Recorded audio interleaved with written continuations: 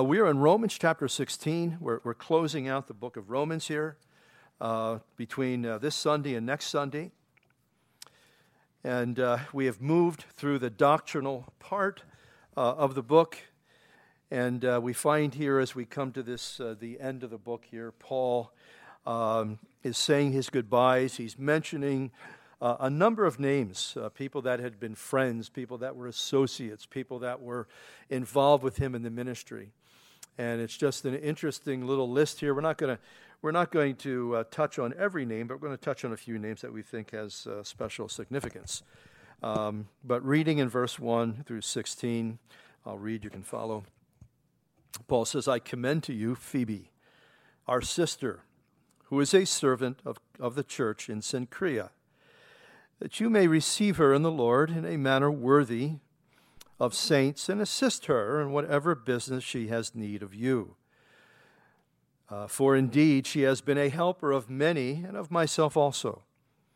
And greet Priscilla and Aquila, my fellow workers in Christ Jesus, they who had risked their own necks for my life, to whom not only I give thanks, but also all the churches of the Gentiles. And likewise greet the church that is in their house. Greet my beloved Epaenetus, who is the first fruits of Achaia, which is in Greece, to Christ. Greet Mary, who labored much for us. Greet Andronicus and Junia, my countrymen, and my fellow prisoners, who are also noteworthy among the apostles, who were also in Christ before me. Greet Amplias and my beloved in the Lord. Greet Urbanus, our fellow worker in Christ. Stachys, my beloved. Greet Apelles, approved in Christ. And greet those who were of the household of Aristobulus. Greet Herodian, my countryman. And greet those who are of the household of Narcissus, who are in the Lord. And greet Tryphena and Tryphosa, who have labored in the Lord. Greet the beloved Persis, who labored much in the Lord. And greet Rufus, chosen in the Lord, his mother and mine. Excuse me. Greet Asyncritus, Philegon, Hermas, Petrobus, Hermes, and the brethren who are with them. Greet Philologius and Julia and Nerus and his sister and Olympus and all the saints who are with them. Greet one another with a holy kiss. And the churches of Christ greet you. And with that, let's pray. Lord, these are people that we assign no faces to them. We don't know them. But yet we find that their names are written here. And there's a lesson, there's a principle. Lord, we thank you as we read their names. We realize that these were faithful workers. These are people that helped. They probably all did different things. But yet, Lord, we see how you remembered them, and how, Lord, you always remember those things that are done for you, that are done in your name and for your name's sake and for your glory. And so, Father, I thank you for those that are here today, and today's going to be a long day, Father. Many of us up, Lord, before the sun. Lord, serving, Lord, like these that are mentioned here. Serving and working, we thank you for those who, Lord, have been serving thus far over the last couple of days, buying food, preparing food, getting it all ready. Lord, those that will be cooking today. Lord, we're so thankful for servants. And yet, in a sense, Lord, you've called every one of us, each and every one of us, to serve you. Lord, what a privilege that is, what an honor that, Lord, you would call us, Lord, to do something to honor you, Lord, by our actions, by our life. And so, Father, we commit this morning to you, Lord, and this day, Lord, go before us. Lord, bless, we pray, your word to our hearts. We ask it in Jesus' precious name. Amen. Well, in this chapter, obviously, we find a list of names here. And behind each one of these names, these are they're challenging names as you read them as well, but behind each one of these names is a story. Behind is it a face or a family or a lifetime of ministry. Each one of these, we find here the Lord mentioning, reminding us of these people who were friends, they were helpers, they were involved in what God was doing, back there in that first century church. And what blesses me is to realize that their names are engraved in Scripture for all eternity. They probably never thought when they were serving the Lord in some insignificant area, just doing something that, had to be done. A lot of times you'll find that God calls you in such a way that you're pressed in the service. You're pressed in the service. You just see this thing that needs to be done. Nobody's doing it. But you feel pressed in a sense that, that the Holy Spirit is moving you to do that. And all of a sudden you find that maybe what may come out of that is a ministry. I can remember many years ago, serving with Pastor Bill Gallatin, that I felt like sometimes from week to week I was changing hats. There were just so many different things that were to be done, and at times it seemed to be a little bit frustrating. But as I look back at it now, I realize that God was just preparing me, basically to be a pastor of a church, equipping me for all the different things that needed to be done, and it was important for me to do those things. And basically, from that point to move into other opportunities of ministry. So don't be discouraged, if you find that God gives you something to do. I think sometimes when it comes to doing little things, obscure things that nobody knows that you're doing, be careful that you don't surrender that. You don't just simply, get discouraged, give up. There's no recognition here. Type of thing. And I think sometimes people give up ministries in that way because they've been called to do something that's just simply obscure. Seems unimportant to everybody else. That's why sometimes nobody wants to do something of that particular nature, but then you find God just sort of prompting you, pushing you, encouraging you in that particular direction. And I would just say, take that step of faith. Take that step of faith because if you're ever going to take a big step, those big steps of faith are based on little steps. They're based on those little things, those little opportunities, those little doors, those little things that are insignificant that God puts before us. And when we're faithful in that, then He does open up other opportunities and bigger things. But one of the things that just simply I'm reminded of when I read this particular list is that God never forgets the things we do for Him. Those endeavors, those efforts that we have done for Him, He doesn't forget it. And remember this, people will forget. People oftentimes forget what you do for them. And that's human nature. But that's why it's important also to realize that when I'm doing something, whether it's, and you do things for people, obviously, but we have to realize that first and foremost, we're doing that for Christ. We're doing that for the Lord. So whether I get a pat on the back, whether I get a thank you, or some token of appreciation, I'm doing it for Jesus and I'm doing it for Him. Because that way there, you're not going to get ripped off. That way there, you're not going to get bugged because you've done it for somebody. They just sort of, sometimes you do things for people and they're just like, like they're entitled to it or something. They deserve it. We get that attitude particularly out in the culture.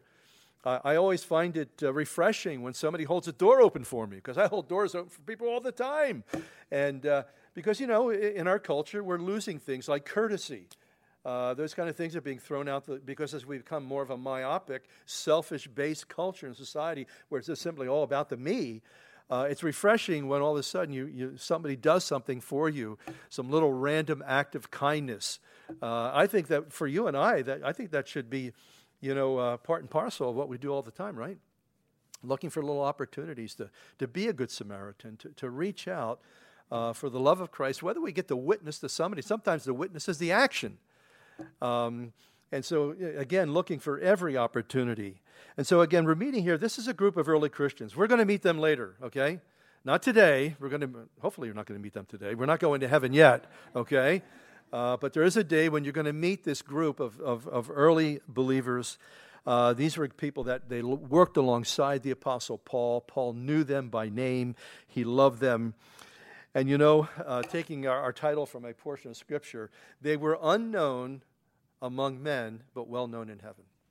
And maybe perhaps that's our motto as well. Unknown among people.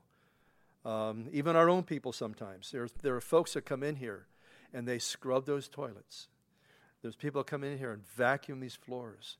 There's people that come in there and bleach and wipe down those tables in the cafe. There's people that, it was kind of an interesting week because we had people in here all week long. We had a group of guys that just painted the building, both sides. And then we had folks involved in food preparation, all week long, buying the food and preparing it. And it's a beautiful thing that when that happens, there's a fellowship that takes place with it. There's a beautiful koinonia and a fellowship that just simply takes place when God's people are just sort of working together. And we're not working for ourselves. We're working for the Lord. We're serving other people. And we see that here. Again, I think their service they're being commended for should inspire us. Inspire us on to good deeds. And we're supposed to do that. Encourage one another in the area of good works. There's a present blessing, but also, too, there's something yet future. And we're going to talk about that as we sort of work our way through a few of these names. We're not going to touch on all of them, but how God wants us as well, like them, to make an impact for the name of Jesus. And again, there's a wonderful blowback from that. There's a wonderful blowback that comes to us when we're honoring his name, when we're pleasing him and glorifying him. Now, the first person we meet here was a letter carrier. Her name was Phoebe. And he commends her here, and he says, I commend to you Phoebe, who was our sister. And she's the one who's bringing Paul's. When you think about our life today, we take so much for granted, don't we? I mean, does the Lord kind of just show you different things that, they're a part, they become cultural, they become a part of our everyday life that we just simply take for granted, like a postal service. They just didn't have that in the ancient world. And when maybe if somebody was traveling and said, hey, will you carry this letter over to another country, to another city, or whatever the case may be, and maybe you give them some money for their trouble, wherever the case may be, and you're hopeful that your letter would actually get there. I mean, something like the postal service, something like messaging. I love messaging. It's so great. You can just, shoot out this message or an email, whatever the case may be. I can remember when I was in the service, it was all snail mail. You're overseas and you send a letter. It takes a good week to get home, and maybe sometimes 2 to 3 weeks before it gets back to you. And everything has become so instant, in our world, in our society. And I think we have to be careful. We don't simply just take that for granted. What blessing, that we have that they didn't have, certainly as we look at biblical times. Now he says this to her. She's a servant of the church, and that receive her in the Lord in a manner worthy of saints, and as sister in whatever business she has need of you. For she has indeed been a helper of many, and of myself also. One of the things I think Paul's trying to convey to us here, he's simply trying to convey to us as he gives this introduction of Phoebe, of how men are to treat Christian women. And what we see here is this basically respect, it's courtesy. There's a certain dignity to it. Because I think, we're losing that in our culture. I think, there's a lot of things that are going out the window in our culture. And I think it's important for you and I to just really make a difference in simple things. How we treat people. I can remember growing up as a kid. And, when you went over to somebody's house, it was Mr. and Mrs. when you spoke to their parents. Mr. and Mrs. That was, nothing else. You didn't call them by their first name. You would be in trouble if you called them by your first name. By their first name, rather. And but today, it's just, it's just so different today. And I think sometimes, even though it's not intentional, I think sometimes we've just lost courtesy and respect, for people, older people, or the opposite sex, or whatever the case may be. And I think these little things are very important. Because, again, I think those little considerations for you and I, as we express them to people, I think it's a witness. I think that is incredible. We think of witnessing to people as just, telling them about Jesus, then hopefully they agree with us and we pray with them and that sort of thing. But I think our lives in so many subtle, small ways, we are witnessing to the Lord because, people, when you do things nice for people or kindly to people, they're like, wow, that person's different. But what is it? What is it about, different about, that friend of yours, Harry? Why is he so... so considerate, of other people and so forth. And it becomes an opportunity, basically, to share Christ. Well, they're a Christian. That person has committed their life to Christ. You should have seen Harry before he knew Christ. Type of thing. And then he says, help her. She needs assistance. And again, the saints in that day and age, you talk about poverty. We talk about poverty today. It was nothing like what poverty was in the ancient world. And so there was no hotels. Hospitality was important. Sometimes God brings people to our home. And, there's been people that have come through speaking. And sometimes if there's maybe a husband and wife team or a few people together, they want to stay in a hotel for more privacy. I understand that. But a lot of times when somebody's alone, it's a great opportunity to basically bring them into your home. Margie and I, over the years, we've had so many people. Sometimes we've had people for months. People come sometimes. They don't want to leave. It's so hospitable. But it was with an understanding that they had no place, of course. But it's always been a blessing. Every time that we have opened up our home to somebody, it can be challenging, but it's challenging sometimes to our lifestyle, our privacy, and that type of thing. But every time we've done it, and there's been times where we had 5 kids, and we did it with 5 kids. We piled all the kids, the boys in one room and the girls in another room, to give up a bedroom for somebody to even stay, for a long period of time. But God has always wonderfully blessed us, enabled us, and helped us to do that. One of the things that I wanted to express is how I appreciate the women, the ladies of this church. Over the years that we've been here, they have been such an integral part of the ministry and what God has been doing here. I think of Sunday school, VBS, nursery, the cafe, music ministry, the basic helps ministry, the secretarial stuff, cleaning, all these different things, women teaching, as they teach the children, as they teach other women. All these ministries have been such a blessing. A church should never be, and of course maybe at one time it may have been in a certain way, but it should never be a one-man show. It always needs to be a collective effort of God's people. That's why when you read Ephesians, you understand that if you're a believer, you're in the ministry. Amen? God's called you. He's chosen you. And that's why I think we need to pray, Lord, give me an opportunity. I remember at one point, as a new believer, I just wanted to do something for the Lord, but I didn't know what to do. And so I just began to pray, Lord, and he just began to just give me these little things to do here and there. And I can remember saying at one point, because I was still a dental technician, working in the dental world, and I was saying, Lord, if you want me to be a janitor in a church, I will be that. I just had a hunger and a desire to do whatever the Lord wanted me to do. And it didn't take long for him to open up different opportunities, for me. I was a little surprised in the first church I was saved in. I wasn't even there for 2 months, and the pastor was asking me to be a deacon. And I didn't know the Bible very much at all, but I was hungry. I was eating it up, and maybe he saw something, and obviously the Lord prompted him to encourage me to take that step.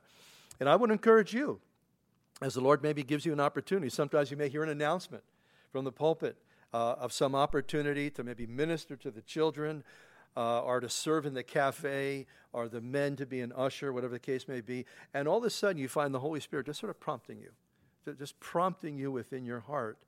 And nobody else is coming up and putting pressure on you or anything, but you're just sensing a drawing. And I would encourage you, be obedient to that. Be obedient to the Lord, those gentle promptings of the Holy Spirit. He will not twist your arm. He will not force you. But he desires our cooperation in any area of service or ministry, and certainly we see that taking place. When people are serving you, that's what the world designates as important. You got people serving you, and there are some people in this world, they love to be served. They just feel entitled. They deserve to be served. Kind of a thing. But Jesus, interesting. He says, if you want to be great, if you want to be important, he says you have to become servant of all. He says something over in Mark chapter 10. And again, it's a contrast between, the world. And if any of us have been in the world, the workaday world, or maybe in the military, and the leadership oftentimes, puts a lot of pressure on you, barks orders. I can remember being in the military. They kind of treat you like this big collective, this big herd. They treat you like a platoon, and they're barking out orders, to do this and to do that. And Jesus said, my way of becoming great is a whole entirely different route. It's not being the boss, but it's actually being a servant. He says in Mark 10:42 through 45, he says, but Jesus called them to himself, and he said to them, now, Jesus called them to himself because they were bickering and fighting among themselves who was the greatest. And perhaps maybe the Lord performed a miracle at their hands. And they're maybe right away comparing themselves to one another. Hey, man, I did a greater miracle than you did, type of thing. And so Jesus calls them to himself to basically clear the air about really what greatness is. He says, you know that those who are considered rulers or the bosses over the Gentiles, the world, they lord it over them. And their great ones, their important people, exercise authority over them. So again, it says lordship. And I, at different times as a younger man years ago, you watch sometimes the jockeying for position. If you're in a company, if you're wherever you are, you can be in a factory, you can be in a corporation, you can be in a very nice place, and there can be this jockey. It happens in the classroom. It can happen in the classroom. This jockeying for position to be the favored. And then when you get into that, sometimes when that person gets into that position, oh man, they're insufferable. They're going to let everybody know that they're the boss. And Jesus said, that's not my way. That's not my kingdom. That's the kingdom of the world. He says, yet it shall not be so among you. Whosoever desires to become great among you, let him, or you shall be, or great among you, you shall be servant. And whoever of you desires to be first shall be slave of all. For even the Son of Man did not come to be served, but to serve and to give his life a ransom. And what we find, what we discover in this life of faith, that Jesus is making us, refining us, and making us more like himself. So as you read the Bible and you read how Jesus is, and you realize, you look at your own life and say, "Wow, I'm far from that." Well, the Holy Spirit's working, and how he works is he just wants us. He wants our obedience. He wants our cooperation, and as we cooperate with him, he'll do that. Because the fact of the matter is, by ourselves, we can't change ourselves. But by the work of the Holy Spirit, by yielding to him, and that's the part that rubs us the wrong way, is yielding to him, being obedient to him. Well, Lord, I don't want to do that. I don't want to do that now, kind of thing. And you have to be careful of that, because that's going to forestall what God wants to do within your life. Because we oftentimes have our agenda, don't we? We have our agenda, our plans, how we want to work things out. But we have to give them to the Lord. If that's one thing the Bible tells me, is we have to offer up our plans, our agenda, our future, all those kinds of things. We've got to put them on the altar. And you got to keep putting them on the altar, because as you go through life, all of a sudden, your life is pretty well entrenched, and your plans, or the plans of the corporation and all that sort of thing. And we find that, God asks us to do some little thing, we can't do it. We just don't have the time. Or we're so distracted with all these other things. And the freedom comes, the victory comes, when God promises and we just say, yeah, okay, Lord, I'm going to do it. I'm going to do it. Lord, help me. Help me to obey. Help me to maybe make time. Help me to prioritize my life, Lord, with you and your purpose. That is something that God is going to just continue to work in your life and my life, is prioritizing our life with him, having time for him. The life can be so busy, you don't even have time in the morning. You're going to go through your whole day and not pray, not even crack your Bible? The world will turn you into a puppet. The world will squeeze you into its mold. And they do it with our cooperation. And that's why you'll find when God is touching your life in some kind of way, it's so gentle. Do you ever notice the Holy Spirit is the symbols of a dove? He's not going to twist your arm. He's not going to force you into a corner and wrestle you to the floor with your arm behind your back and, okay, uncle, okay, I give up, kind of a thing. You wrestle no, he's not going to do that. He's very gentle. He's very gentle. And he wants us to he wants us to be willing. Oswald Chambers says something that the last thing that that needs to be broken in a person is self-will. And man, I can relate to that. I can relate to that because so often I find this plan, this other agenda, what I want to do, coming in there. And it's, it can be a constant battle dealing with those kinds of things. And you know what? If you don't push back by faith, they take over your life. They take over your life. That's the way of the world.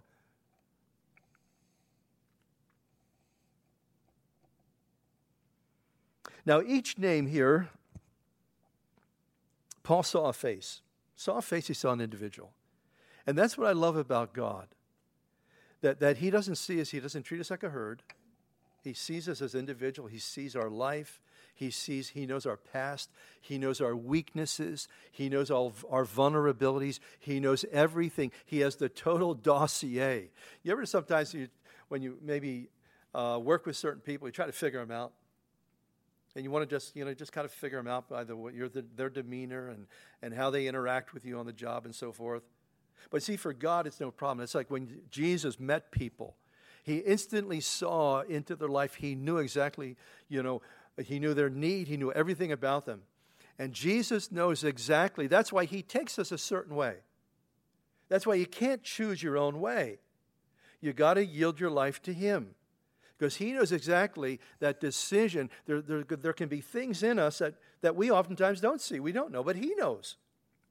And so he will lead us to make certain decisions that bring us into alignment with his purpose and with his plan. And I discovered that when we avoid that it's kind of like you go full circle and you come back to it. He kind of brings us back to it. Because we have to benefit from the lesson of that. We have to learn from that. And God's patient. Man, he's much more patient than we are. Look at the lessons that Moses learned. It took him 40 years. It took him 40 years. He was 40 years when he went into the desert. So he was a mature man when he went into the desert. But he had absolutely wrong concepts of God. And it took 40 years to get all those concepts out of him. And God's very patient with us. He's so patient, and he's working with each one of us presently in our lives. And what brings, again, the blessing is when we cooperate with the prompting, the leading, the directing, the guiding of the Holy Spirit. And how does God do that? He's going to speak to you through his word. He's going to speak to you through the Bible and through his word. Now, we meet a couple in verse 3. Priscilla and Aquila, we're told here that they risked their lives for Paul. We don't know exactly, it doesn't tell us exactly how that happened, but obviously he had great appreciation for this couple. And this was simply a husband and wife team that were serving Christ. We find their names mentioned significantly 6 times in the New Testament. That's important whenever you have, particularly this husband and wife team, that their name is mentioned 6 particular times. And as I was thinking about this young couple, a lot of times a person doesn't have the support of their spouse, even though they're both Christians. A lot of times I've noticed this. It's not just an anomaly. It's something that happens all the time. Also, on the other hand, I've noticed sometimes when there's a couple that God is just sort of using them. They're encouraging one another. They're involved in service. Anytime they're involved in ministry, both together. And as I was thinking about this couple, I couldn't help but thinking about my wife. She has been so incredibly supportive over the years. I think I could tell her, well, honey, we're going to sell the house, and we're going to march into hell and preach the gospel. She would go. As a matter of fact, she's always encouraged me to move anyway. I'm the one that's like, no, I don't want to move anymore. And we've been in this house 20 years, and I don't know, maybe it could be time, who knows. But I'm so appreciative of her support, over the years. She's always been, and like usually when I have to make some important decision for the Lord, I'll talk about it with her. There's no doubt about that. We want to move forward together. But usually when I get a new direction from the Lord, I'm not worried about her. Oh no, how am I going to present this to her? How am I going to tell her? Is she going to be on the same page as me? And how can I woo her? Do I have to, buy her all this stuff to make her happy, and then I get my way, kind of a thing? Now, I know you never do that in marriage, right? You guys never do that, okay? But, of course, that kind of thing can happen when we want to get our way seriously enough. But I've never had to worry about her. She's always been, if this is what you want to do, this is what the Lord's telling you. Sometimes she wouldn't even say, well, the Lord has to tell me, kind of a thing. She's always just been in agreement to my leadership, and I've appreciated her support. Her support has been so integral, so important, I think, to anything that the Lord has done within my life. She's been such a blessing. And I think here this team, Priscilla and Aquila, is one of those couples that they were really involved in serving Christ. They meet Paul first and foremost in Acts chapter 18. They're tent makers like Paul. They have the same kind of job, and so they meet the Apostle Paul, and they're believers. And then we find that they're forced to move by decree. I think it was Augustus. This is a little insightful, interesting thing about Jewish anti-Semitism. These were obviously Jewish people. And all the Jews, basically, at one point, I think it was under Augustus, maybe one of the other Caesars, were forced out of Rome. And I was telling our first service that, when you think about, persecution and anti-Semitism arising, it's arising against the church, but something? It's always been there for the Jew. It's always been there. They have been the most persecuted people on the face of the earth. And even before what took place in Nazi Germany, there were pogroms in Russia. And when you study it, you go back in history. I'm just reading a book called Legacy of Hate by a Jewish believer. It was written some 30 years ago. It's out of print, but it's one of the best books that I've ever read on the subject. And himself being a Jew and talking about, the Holocaust and all these different little nuances that took place, within the Jews and in Europe and so forth, and even going back and giving some certain history. Very, very powerful. So we find that this is a Jewish couple here, and they're forced out of Rome, and they're moving on to Corinth with the Apostle Paul. But what's interesting, let me just also add another footnote to that. Sometimes difficulties may come, trials may come, and they may move us from point A to point B. And you know what? God can be in that. How do you think he got Joseph and Mary to Bethlehem? It was a census. It was a decree from Caesar. And sometimes we may find, could be the loss of a job, could be a transfer, could be other issues that cause someone to move. And God has a way. God has a way sometimes of we may not see the hand of the Almighty in it. But again, he works what? All things. All things to the good to those. And the beautiful thing about it is, I look back at my life before Christ, and I realize that he was working in my life before I knew him, before I made a decision for him. Doesn't Paul tell us that our salvation is foreordained before the foundations of the world? Who can figure that one out? But as I look back at my life and all the dysfunction, and you know something? I would not have wanted to change it for anything. I mean, there's so much dysfunction in my background. I don't even want to go into it. Sometimes it comes out, in one of the messages, some situation. But and I look back and Lord, those things were vehicles. Those things brought me to you. And hopefully, if there's some dysfunction and problems in your own particular background, to be able to see how God can work those things out to the good. You see, we've got a God and we've got a message that's transformational. And I was talking to somebody between service how important it is. Don't get hung up on your past. You don't want your past or some wound or some problem to define your present and your future. You don't want that, because we know many people that it does. They can't get over the fact of what that person did to me. I'll never forgive them. And that bitterness and that unforgiveness is so debilitating. But you see, he's got a future for us, a future and a hope. And that's why Paul says in Philippians chapter 3, forgetting the things that are behind. Why should I let them control my present circumstance, my present situation?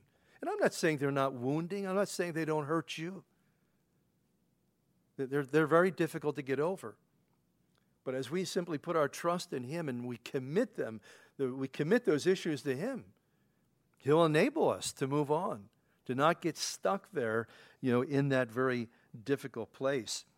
Another thing we find about this couple, they sail to Ephesus with Paul, and we find them in Ephesus hosting a church. I mean, wherever you find this couple, there's fruit. God's using them in a beautiful and an awesome way. And then we find that they become a mentor. Remember this young Jewish guy who was a great preacher, Apollos? They instruct him. He doesn't have a full understanding of Christ and Messiah and the gospel. And so they see this guy and he's preaching because he has Bible truth. And they take him aside and they begin to mentor him more effectively. And now we find them, here they are, back in Rome. But you know what? These are ambassadors. These people are servants. They're reconcilers. And you know what? They're bridge builders. In every one of those things, God calls us to. You're a bridge. Your life is a bridge. Because there are people that have gone through all kinds of things just like you and just like me. And all of a sudden, an opportunity comes, they pour out their heart, they pour out their story. And you can say, well, I can relate to that. I went through that. And let me tell you what God did for me. We're ambassadors. We're reconcilers. I couldn't help but every time I think of that term, I think of Marine Corps Special Forces. They're called recon. And they drop them behind the lines. And the purpose for that is to observe and obtain information and bring back this intelligence. And in 2 Corinthians chapter 5, 17 through the end of the chapter, he says 5 different times, we are reconcilers and we've been given the ministry of reconciliation. And I thought about this. I ran this as a contrast to what we used to do in the Marine Corps. He has saved us, and we are like lambs among wolves. He puts us behind enemy lines. And we observe, and instead of taking information, we give them the information of the gospel. And the purpose in that is what? To bring them back to God. Not just me up here, you as well. You're a bridge builder. You're an ambassador. You represent the kingdom of God. What a great privilege, what a great honor that we have. Verse 9, Urbanus, I was thinking, this guy's got to be called the urban ministry. Got to be called the urban ministry with a name like that, right? Verse 11, greet Herodian. Now, there was an Herodian political party, but also, too, there was the Herod family. And it's very possible, when you think about this guy, that he may have been one of the Herodian family. And it was a horrible family. They were the Herods, the different kings, they murdered their wives, they murdered their children, anybody that got in their way. And here you have wonderful grace reaching down. Doesn't it surprise you sometimes? How God reaches into situations and saves certain people. I look at my life, just a long line of Catholics. And here God reached down and saved me. And at one time, my mother wanted me to be a priest. Well, she kind of got her wish in a certain kind of way, in a little different kind of way. And we came to Christ. Margie and I. We went home, we told our families. My grandmother had passed on by this time, but I knew my grandmother very well. She was an Irish Catholic. I don't know if you know anything about Irish Catholics, but they fight and kill themselves over in Ireland, okay, to prove their Catholicism. And the Protestants and the Catholics are always fighting. And we went home and shared the gospel and what the Lord had done for us. And my mother said to me, if your grandmother could have heard what happened to you, she would have rolled over in her grave. And believe me, my grandmother would have rejoiced at what God has wonderfully done. And God may have picked you out of a situation. There was nobody saved in my family. It was so foreign. If you grew up in a Christian context, God bless you. Not too many people have that great opportunity to grow up within a Christian family, get Christian education, hear your parents praying. What an amazing, incredible thing here. And then also, too, in verse 11, the household of Narcissus. You won't hear too many people with that name today, will you? But oh, that name lives on in many ways, doesn't it? You know who Narcissus was? He's a Greek mythological figure. He was so beautiful, and he always gave everybody a hard time. He was always, nasty to people. He was a young man, and he was so beautiful and good-looking that he was out hunting one day, and he looked over in the stream, and he saw his reflection in the stream, and he so fell in love with himself that it killed him. I was thinking about that. It's an interesting story, isn't it? It's Greek mythology, but it's designed to communicate something. It's basically designed to communicate to us the danger of loving yourself too much. And I think we need that. That's big today, isn't it? Our myopic culture. We need to love the Lord with all our heart and our soul and our neighbor as ourselves. Because you know what? God knows. That's why he said, love your neighbor what? As you love yourself. We love ourselves. That's why self-esteem is kind of crazy. We already love ourselves way beyond esteeming ourselves. But, when we love the Lord, that's how we can love other people more correctly, more accurately. It's been suggested that these two are possibly twins, Tryphena and Tryphosa. It means dainty and delicate, but you know what? They weren't too dainty and delicate to serve the Lord. And beloved Persis, it's a feminine name actually, who labored much in the Lord. Do you know your labor in Christ is not in vain? I'll tell you what, you can work for companies all your life. And one day, you gave 25, 30 years to that company. And one day, they can walk up to you and hand you a slip and say, I'll walk you to the door. Do you know that's happened to thousands of people? And I'm not saying don't be a good employee. Be a good employee. But your labor in the Lord carries eternal weight. Don't give up your ministry, whatever that is. Maybe you're just an intercessor. That's important.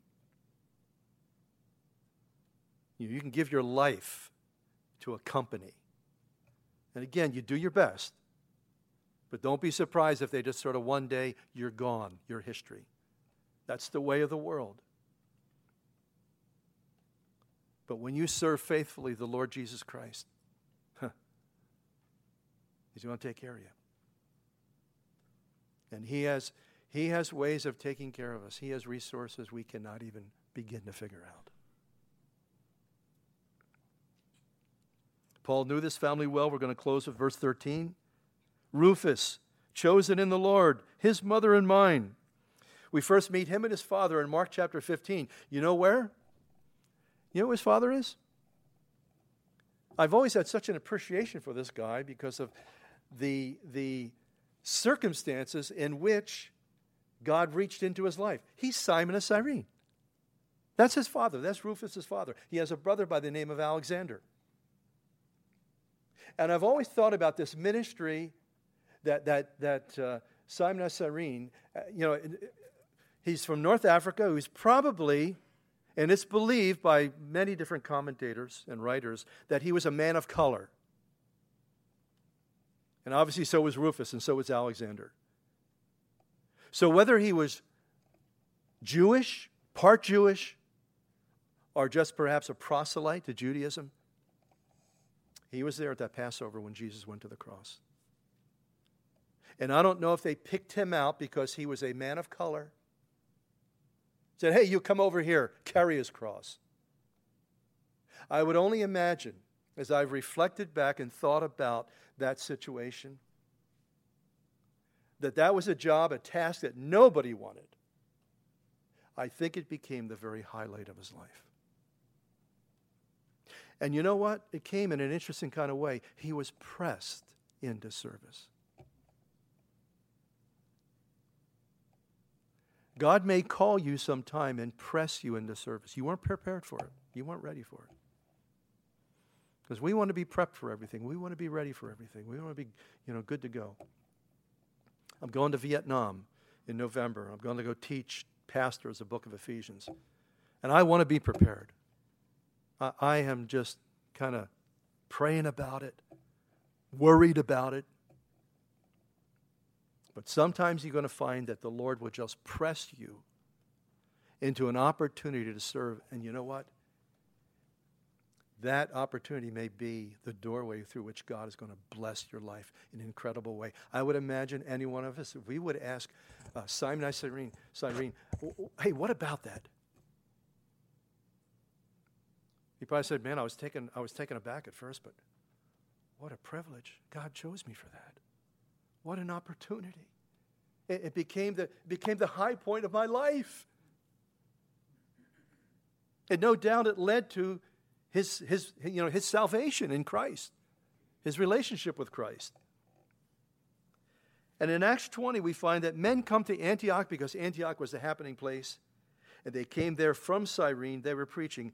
And I would suggest that perhaps Simon and his family, Rufus and Alexander and his wife, came with him. Because we find them later, not in North Africa, but we find them over in Asia there, ministering to the Lord. But what I like about this family is the incredible legacy they leave. It all began at the cross. That's the beginning place for any of us, right?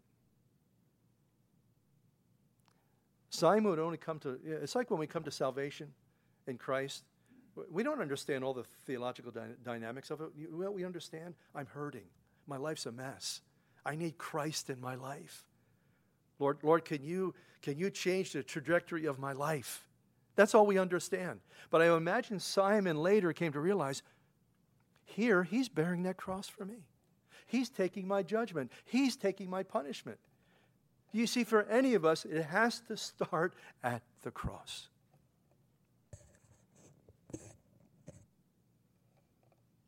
And this man was pressed into the most grand opportunity.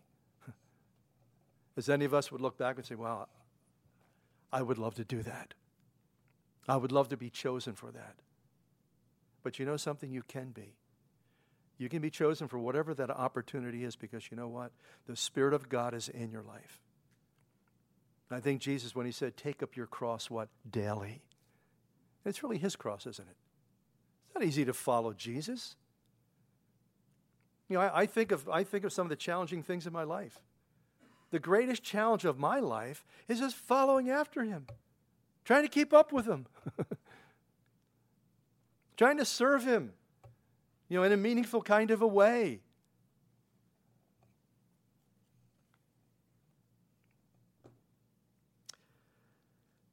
Donald Gray Barnhouse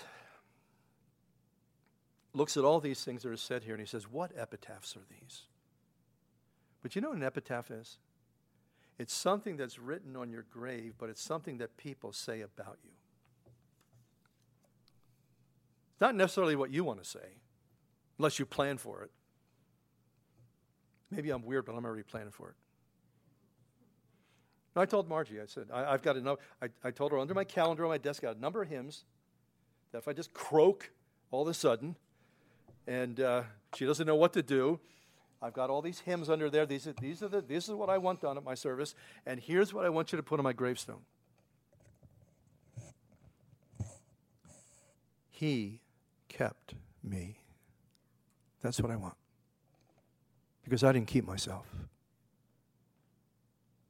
He kept me. I want Him to be glorified. And maybe it's a little weird, but maybe you might want to think about your epitaph, because you don't want them putting some crazy thing on your gravestone. I want to close with this little story, because we see what a legacy these people leave for us. Just in a sentence, in a word. Helpers, workers, servants, faithful. Most of you have heard of Johnny Erickson Tata, quadriplegic. God's used her in a tremendous way. And she speaks all around the world. She's got a pretty big dynamic ministry. She ministers to a lot of handicapped people. She goes into foreign countries and she provides wheelchairs for them. People that can't even afford a wheelchair, she goes in there and provides those kind of things for them. She calls us the legacy of Mary Rose. Just minutes before I was called up to the platform to address the overflowing convention, I met Mary Rose. She shuffled toward me, leaning on the arm of her escort. Her gait was stiff and her arm curled against her chest. I guess she had had cerebral palsy. She wore a tan cardigan over a yellow cotton dress, nothing fancy. Her glasses sat askew on her nose. "Johnny," her escort said, "this is my friend Mary Rose. She's been waiting so long to meet you." Mary Rose stretched out her rigid arm to greet me. Her body may have been stiff, but her smile was warm. She was excited to meet me, the person who had written the book that had meant so much to her decades earlier. And Johnny, her escort, said, "Mary Rose has something to tell you." And she says this in halting fashion. "I have been praying for you every day." She said it with great effort. Also, she said, "Ever since I read your book." And I thought, praying for me every day, I did some quick math in my head. That would mean 7,000 times this woman has lifted me up to the Savior. Well, I watched her shuffle away back into the shadows as I wheeled out into the light, into the applause. But I didn't feel important at that moment.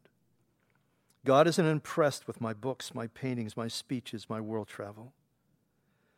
When it comes to entering the Master's happiness, the highest accolades will go to godly people who have labored loyally, yet they have received no recognition. Someday on the other side, when Mary Rose receives her magnificent reward, I'll stand happily on the sidelines, cheering and applauding. And do you ever feel that your service for Christ has been inconspicuous? Hardly noticed by anyone? Well, be encouraged. Your reward has nothing to do with being bigger or better, well known or well watched, but it has everything to do with being faithfulness, or with faithfulness rather. Heavenly Father, Lord, you are the faithful one. And Lord, we thank you that you have purpose to call us. And so often, Lord, in our ministry, in our attempts to serve you, we feel like in many respects we've failed. We feel perhaps like Mary Rose at life. We shuffle along. We don't see, Lord,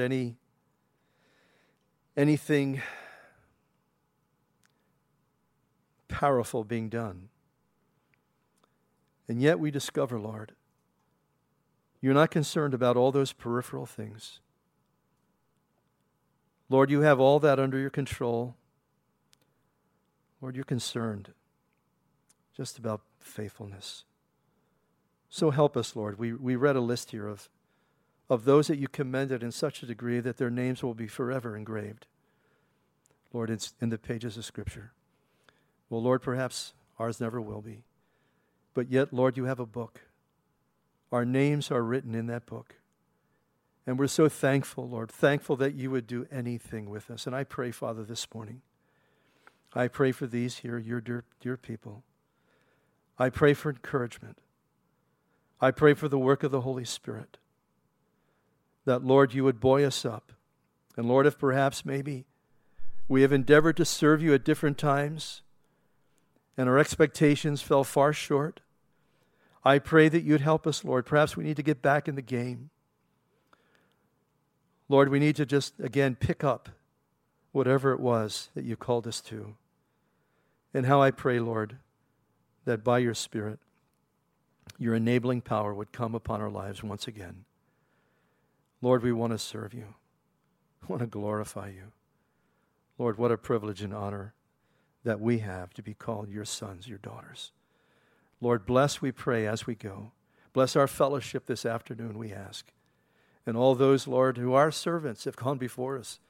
And they're just waiting for us to get there to feed us. We thank you. Thank you for all the good things that you've done. We ask them in Jesus' name. Amen.